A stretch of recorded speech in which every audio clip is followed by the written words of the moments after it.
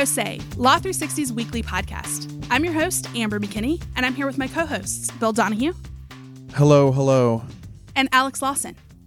Hi, everyone. We're coming to you on a Saturday because the news obviously demands it here. Big news to talk about today. Yeah, we're out of our normal show cycle, but for good reason. Amy Coney Barrett was just nominated to sit on the Supreme Court, and of course we want to talk about it. And we wouldn't want to have anyone think that we were giving short shrift to the late Justice Ruth Bader Ginsburg. We sort of split this week up based on the odd timing. You know, our last week's show dropped right before we were sort of blindsided, like the rest of the country, by the passing of the justice.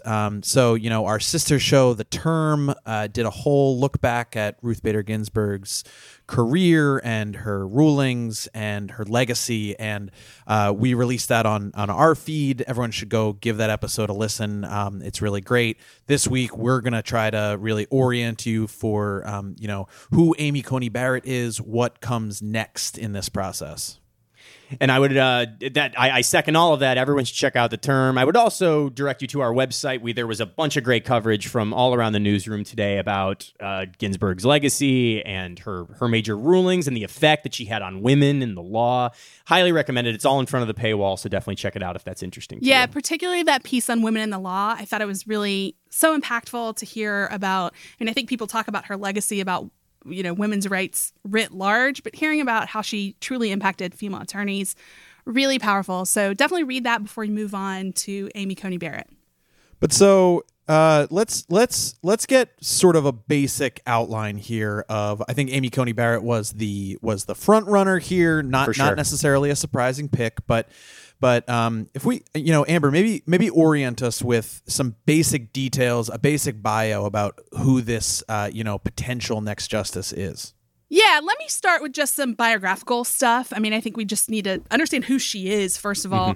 She's probably, at this point, a name that our listeners may have heard about before because she's been under consideration as a potential Supreme Court nominee in the past. She was considered in the round where Kavanaugh was ultimately the selection. But about Amy Coney Barrett, she's young. She's only 48. She's a devout Catholic.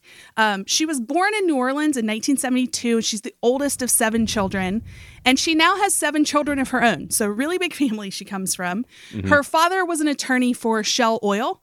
And she earned a bachelor's degree in English Lit from Rhodes College and then a JD from Notre Dame in 1997. She's worked at some well-known law firms. She was an associate at Covington and Burling, and then she clerked for some high-profile judges, first at the D.C. Circuit under Lawrence Silberman, and then for Justice Antonin Scalia.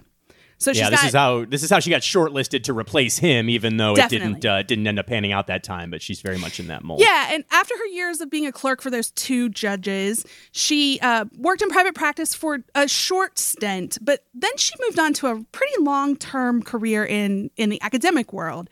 She, in 2002, went back to her alma mater, Notre Dame, to work at the law school there.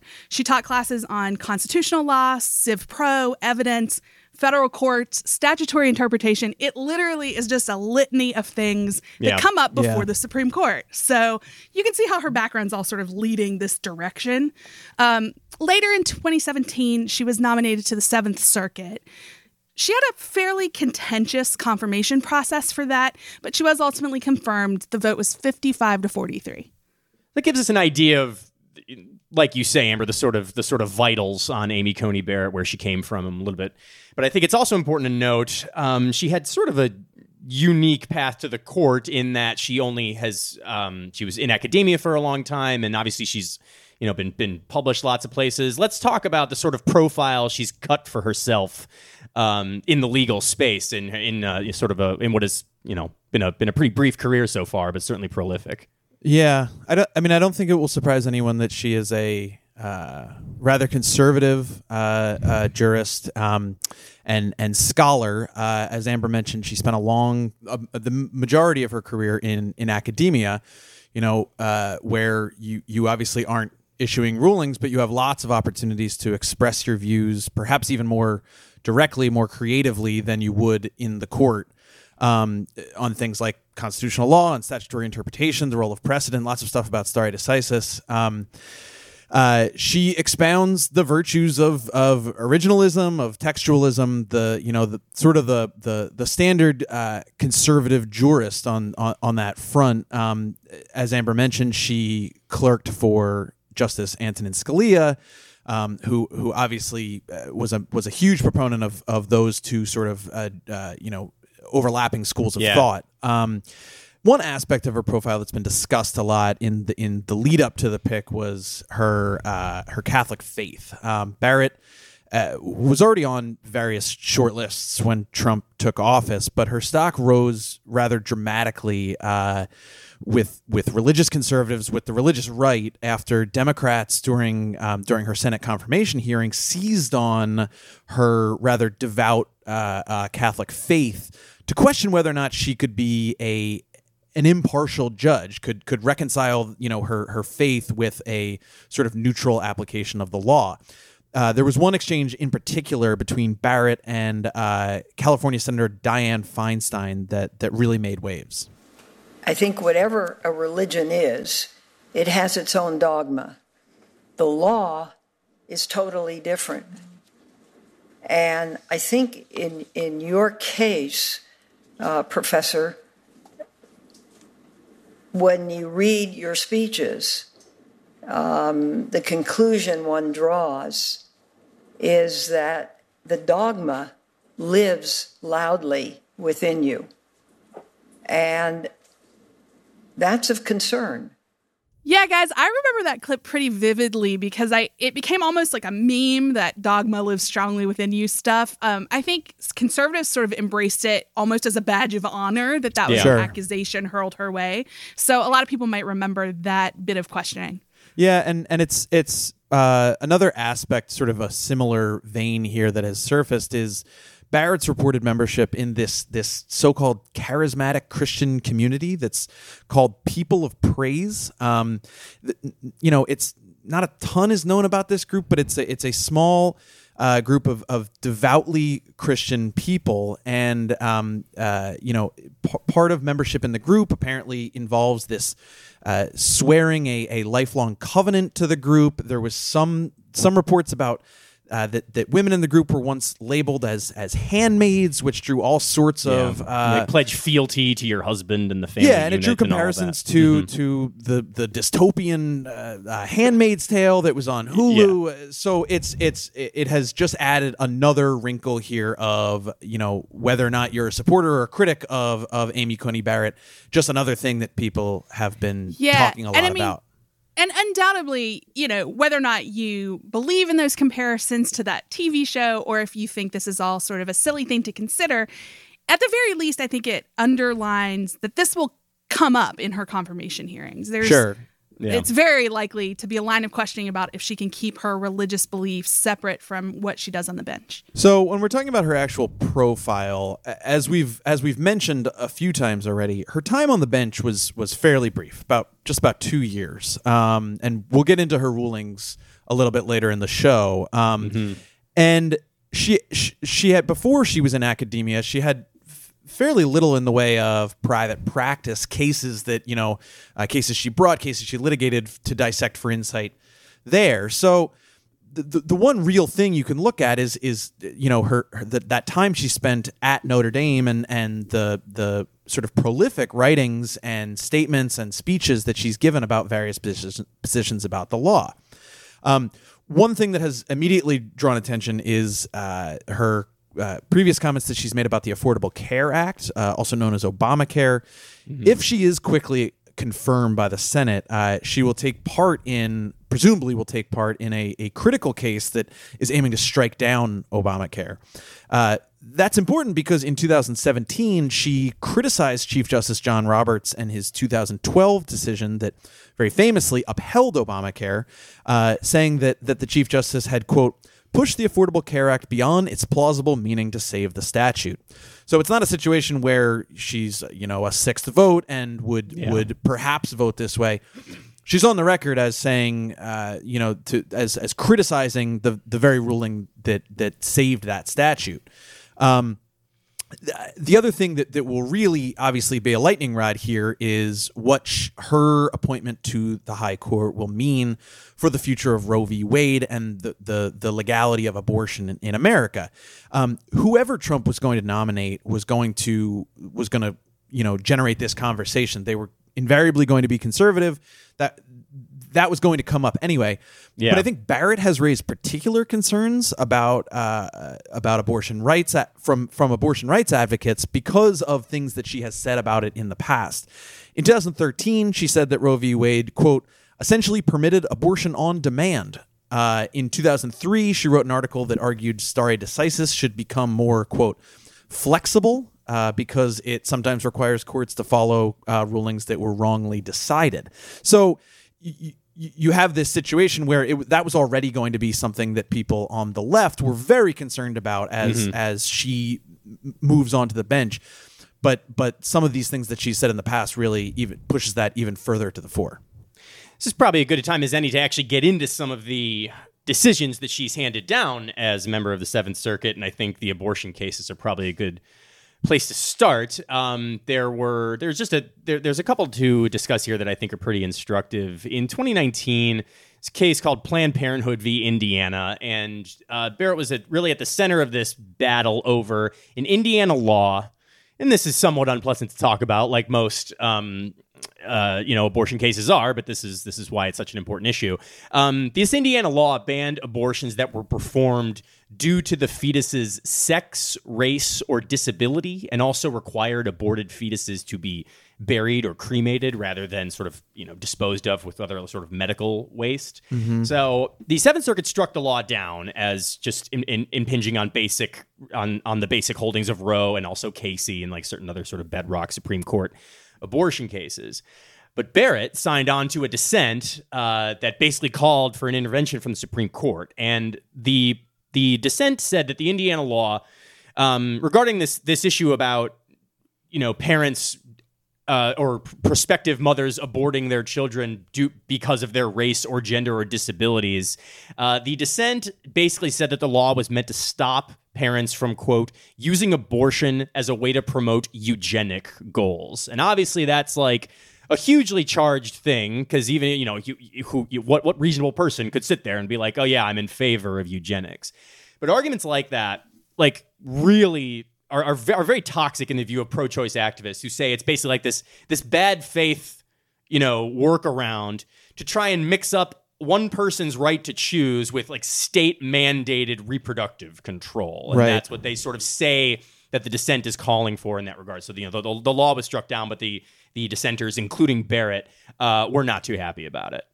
So the law was actually struck down, though. So why does this remain one we're talking about now? Yeah, well, this is why people discuss dissents, especially at the appellate court level. So Indiana actually took this up to the Supreme Court. The justices declined to review this part of the law about limiting the reasons for abortion. But Clarence Thomas wrote a 20-page opinion that borrowed a lot of the language from this dissent that Barrett signed on to and said the court will quote, will soon need to confront the constitutionality of laws like Indiana's. And he again said that it was something akin to, quote, modern day eugenics. And so that's obviously very interesting because you have now this judge who was very vocal on this issue, signed on to this dissent, asked the Supreme Court to eventually look at a case like this. Now she is, a few weeks away from perhaps sitting on the Supreme Court herself. So that's just like this is something that people were watching very closely, and you can definitely see why. The other sort of big abortion ruling that a lot of people that's gotten dusted off in the time since Barrett's name floated to the top of the list here was again, it was a dissent that she signed on to that expressed reservations about the use of basically federal injunctions to stop anti-abortion laws from taking effect. So again, last year in 2019, Seventh Circuit barred Indiana from enforcing this law that required parents to be notified of a minor's intent to get an abortion. And Judge Barrett joined a dissent that was trying to sort of get that reheard and get the law back on its feet. And basically what they're saying, it's a basic sort of federalism approach to this to the abortion issue, and she basically said that the court should not be so willing to block a state law entirely. The quote from the dissent that she joined was, "Given the existing unsettled status of pre-enforcement challenges in the abortion context, I believe this issue should be decided by our full court. Preventing a state statute from taking effect is a judicial act of extraordinary gravity in our federal structure." So that also sort of gets to what we were talking about, the sort of an unobtrusive judiciary that doesn't, that you're meddling in the legislature if you prevent it from taking effect before, preemptively, which obviously carries even greater weight in the abortion context. Yeah. Well, I'm going to take us into another real hot button issue. I think abortion, of course, is one that is top of mind, but so is immigration, which has made its way to the high court repeatedly in recent years, and there doesn't seem to be any sign of that stopping soon. And is likely to do so again. Yeah, Yes. absolutely. So one that I wanted to bring up is called Cook County versus Chad F. Wolf. It's where a Seventh Circuit panel blocked the Trump administration from enforcing its public charge rule. That public charge rule is where it would bar non-citizens from getting a green card if they were ever on public assistance. So things like food stamps and any kind of welfare style program. Judge Barrett dissented from that, saying the government had the power to do this. The majority in the case said this public charge rule penalizes green card applicants who maybe have used public assistance, but Congress has explicitly intended for these types of immigrants to have access to those programs. Barrett, on the other hand, said, she went into what I think we're all starting to suspect as we learn more about her jurisprudence. She went into quite a bit of statutory analysis when she looked at this. And ultimately, she said the Department of Homeland Security's stance on public charge is not unreasonable when looked at through the lens of these statutes, especially considering, quote, "The text of the current statute was amended in 1996 to increase the bite of the public charge determination." Right. So she's, I think we learn a couple things here. One, she seems like she's going to stand on the side of the government restricting immigration in a variety of ways, particularly if she can find statutory interpretation that goes along with that. She is definitely a textualist, as we've said a few times. I also have a second one I want to talk about. It is, again, a flashpoint issue here. This one's Doe versus Purdue University. This is about campus sexual assault and discrimination. So some hot button issues again. Barrett wrote for the Seventh Circuit panel that revived a lawsuit against Purdue University, accusing that school of discriminating when it suspended a male student who was accused of sexual assault. So in what Barrett wrote, she didn't actually make it to the merits. This was just getting the case revived. But she ruled that it was at least plausible that the school, quote, chose to believe Jane because she is a woman and to disbelieve John because he is a man. And she went on to say that could potentially violate Title IX and also the 14th Amendment. What sort of informed her? I mean, I remember this case coming sort of in the throes of the Me Too sort of discourse. What informed her analysis that it was plausible that there was like facial discrimination here because against the man? There's a few things at play here. So she said that the man in question, the one who was suspended from the school, said that his claims about not having committed this sexual assault were at least plausible. And then she went on to explain that the university was under pressure at the time to report a higher number of sexual assault punishments to the Department of Education. And on top of that, she pointed to some social media posts by Purdue's campus office that supports sexual assault victims. They reposted a Washington Post article with this title, "Alcohol isn't the cause of campus sexual assault, men are." And she said that the article, paired with his defenses, meant that, quote, "It could be understood to blame men as a class for the problems of campus sexual assault rather than the individuals who commit sexual assault." So a little bit of parsing there between men as a group versus individually accused people getting essentially a fair hearing of what happened. So she also went on to say that Purdue's process really fell short and said it, quote, "fell short of even what a high school must provide to a student facing a days-long suspension." Yeah, I feel like we're going as we've noted with each of these, they hit on very, sensitive subjects in 2020 America, and perhaps no more so than gun control, which is for the next case we're going to talk about. We got somewhat of a sense of how Barrett feels about gun control in a case called Cantor v. Barr, which it dealt with a Wisconsin state statute that forbid felons from possessing firearms. So a three-judge panel of the Seventh Circuit upheld this Wisconsin state statute, rejecting the claim that it violated the Second Amendment. What they basically said was the government has a pretty important and reasonable interest in preventing felons from having guns. They didn't just pick this out of nowhere and impose it in a way that would violate the Second Amendment. They picked something that they really needed to do. Yeah. I mean, by now we've pretty firmly established Coney Barrett's sort of conservative jurist bona fides. So I would imagine in a gun control case, or in a case that sort of upheld a gun control measure, she had a dissent, I would imagine. Yeah, it was interesting. So she argued that it was the law was too sweeping to pass constitutional muster under the Second Amendment. That the challenger here, was a person who had been convicted of a nonviolent crime, and the argument here was that this statute doesn't distinguish between violent versus nonviolent ex-cons, and that there's more, that there's a reasonable interest in preventing violent felons from having guns, but maybe not for nonviolent ex-felons. The quote, "Legislatures have the power to prohibit dangerous people from possessing guns, but that power extends only to people who are dangerous. Founding-era legislatures did not strip felons of the right to bear arms simply because of their status as felons." So, I mean, you got a few things there. Obviously, she's gonna scrutinize any sort of regulation that impinges on that Second Amendment right, and also really going to look back to that founding era in a way that we've seen conservative justices do in recent decades. The other big, before we get out of here, the other big case that we wanted to highlight from Judge Barrett was a case called Schmidt v. Foster, which is it deals with the right to counsel in a criminal case. Yeah. Barrett was again a dissenting voice here from a majority ruling. The case dealt with a pretrial hearing for a man who had been accused of killing his wife. The guy argued that he had been provoked into doing this, which, if proven, would have reduced his crime from a first-degree homicide to a second-degree.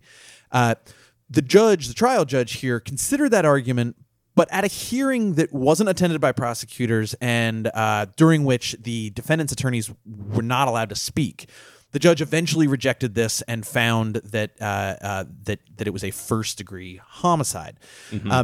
A Seventh Circuit majority, a panel, ruled that the trial judge had improperly denied the assistance of counsel to this defendant. But Judge Barrett, again, as I mentioned before, dissented, arguing that the hearing was not the trial-like confrontation that entitles a petitioner to counsel. The quote, "The majority says that this ex parte and in-camera proceeding was a critical stage, but the court's critical stage precedent deals exclusively with adversarial confrontations between the defendant and an agent of the state." So in that situation, she said, no, this isn't a situation where you are entitled to the assistance of counsel, or certainly not enough to overturn this outcome. We have so many cases here that hit on all of sort of the issues that not just us legal nerds pay attention to, but things that really are impactful in people's lives that people turn to the Supreme Court for all the time. So I think we're going to have a lot to unpack if she gets seated and starts hearing cases in these big buckets of issues. And we should note that we will be getting back to our regular programming schedule. So we'll have a show for you nice and quick in just about 5 days. So perhaps we'll have more on Amy Coney Barrett. Perhaps we will be talking about non-Supreme Court cases. But we'll be back with you soon. Well, thanks for being with me on this Saturday, guys, to break it all down. Thanks a lot, Bill. See you again next week, guys. And Alex. Thank you. We also want to thank our producers, Kelly Marcano and Stephen Trader, our graphic designer, Chris Yates, and really our entire newsroom that many people have been working on stories about, both the passing of Ruth Bader Ginsburg and also this nomination of Amy Coney Barrett. If you want to read anything we have on those topics, they're actually outside of our paywall at Law 360, so just head on over to our website. It's law360.com/podcast.